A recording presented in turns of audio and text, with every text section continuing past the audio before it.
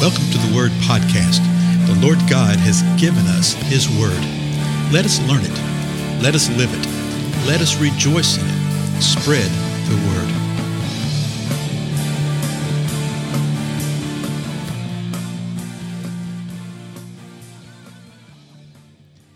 Blessings, everybody. This is Dale. Thank you so much for joining with me again today on the Word Podcast. Tell you what, we're going to finish out the 17th chapter of Luke. We've been looking the last 2 or 3 episodes about an encounter that Jesus had with a question the Pharisees had brought up.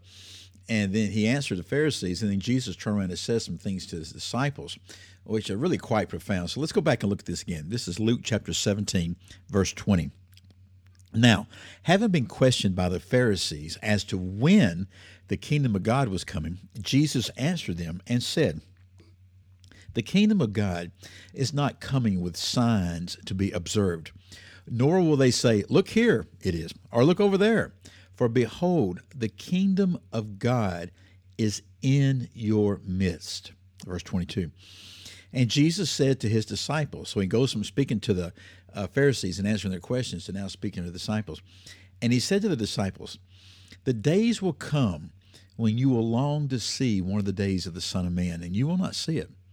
They will say to you, 'Look there, look here.' Do not go away, and do not run after them. For just like the lightning, when it flashes out of one part of the sky, shines to the other part of the sky, so will the Son of Man be in his day. But first, he," and that's speaking of the Son of Man, speaking of Jesus himself, "but first he must suffer many things and be rejected by this generation. And just as it happened in the days of Noah, so will also in the days of the Son of Man. They were eating, they were drinking, they were marrying, they were being given in marriage until the day that Noah entered the ark, and the flood came and destroyed them." Verse 28. "It was the same as happened in the days of Lot. They were eating, they were drinking, they were buying, they were selling, they were planting, they were building. But on the day that Lot went out from Sodom, it rained fire and brimstone from heaven and destroyed them all. It will be just the same on the day that the Son of Man is revealed. On that day, the one who is on the housetop and whose goods are in the house must not go down to take them out. Likewise, the one who is in the field must not turn back. Remember Lot's wife." So we have covered those portions of the scripture in previous episode, but just a couple things to be reminded of. This whole thing remember Lot's wife. In other words, don't turn back. It is such a word of warning. And again, what we spent a good bit of time talking about, that Jesus believed in Noah, that Jesus believed in Lot, that Jesus verifies that fire and brimstone will rain down from heaven on Sodom and Gomorrah, and that Jesus is using these examples, not only from the Bible, but from the history of his people, using these examples to teach them something, to be aware of something. Remember, the original question from the Pharisees was, "Well, when's the kingdom coming?" And Jesus says, it's not something you're going to look for signs and wonders and things, but look and realize that the kingdom of God is here, and the kingdom is in your midst. Okay, well, in your midst can also be translated as within you. Isn't that interesting? So then he looks at his disciples and he starts telling them about all these things that are going to happen in the days yet to come, that there's going to be time. But he says, first of all, the Son of Man, me, must suffer some things, and I must be rejected by this generation. But a time is coming when the Son of Man will return, and it's going to be just like it was with Noah. Life's going to be going on until the day it started raining. It's going to be just like in the times of Lot. Life is going on. Nobody listened. Nobody paid attention until fire and brimstone came from heaven. And then he gives them this word of warning. Remember Lot's wife. She turned around and looked back towards Sodom and Gomorrah. And the Lord had told them not to do that. She did it, and she became a pillar of salt. The fact that Jesus references that tells us that he believes it. Now, let's finish out the account here. Verse 33, Jesus is still speaking. "Whoever seeks to keep his life will lose it, and whoever loses his life will preserve it. I tell you, on that night there will be two in one bed. One will be taken, the other will be left. There will be two women grinding at the same place.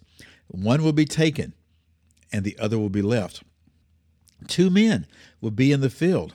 One will be taken, and the other left. We see the same type of thing in Matthew and in the other gospel accounts where Jesus is saying this. And people have given various forms of interpretation of this, even to the degree of giving twisting it quite a bit.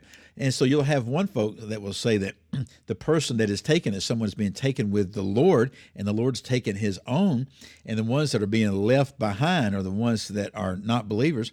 Then you have other people say, no.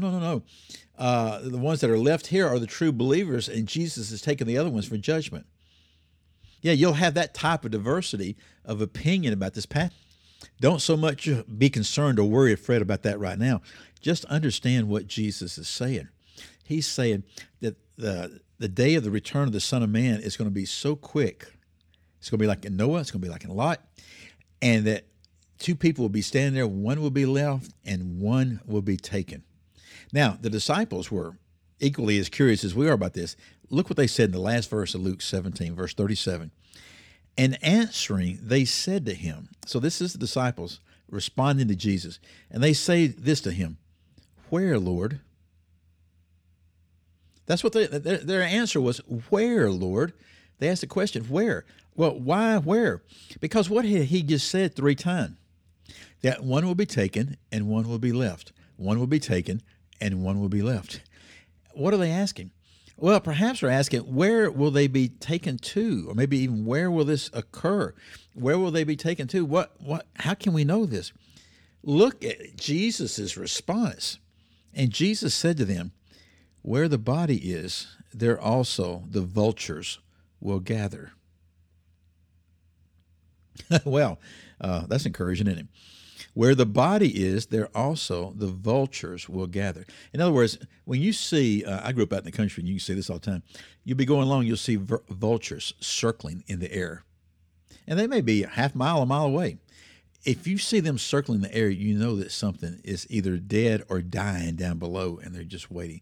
Because of that sign, you know that something's happening below. You know there's some form of a body that is. Jesus is saying the same thing. He says that you will know in the same way that when you see the vultures up here, you know there's a body down here, that when you see these things happen, when you see this stuff going on, you will know what is happening and what is going on. Probably wasn't the detailed answer that they wanted, right? But that's what Jesus said nonetheless. Well, anyway, we'll continue on. The 18th chapter of Luke has a couple more parables, I believe. We'll look at those in the next few episodes. Anyway, my name is Dale. Thank you so much for your time, and I'll see you in those next episodes. Goodbye.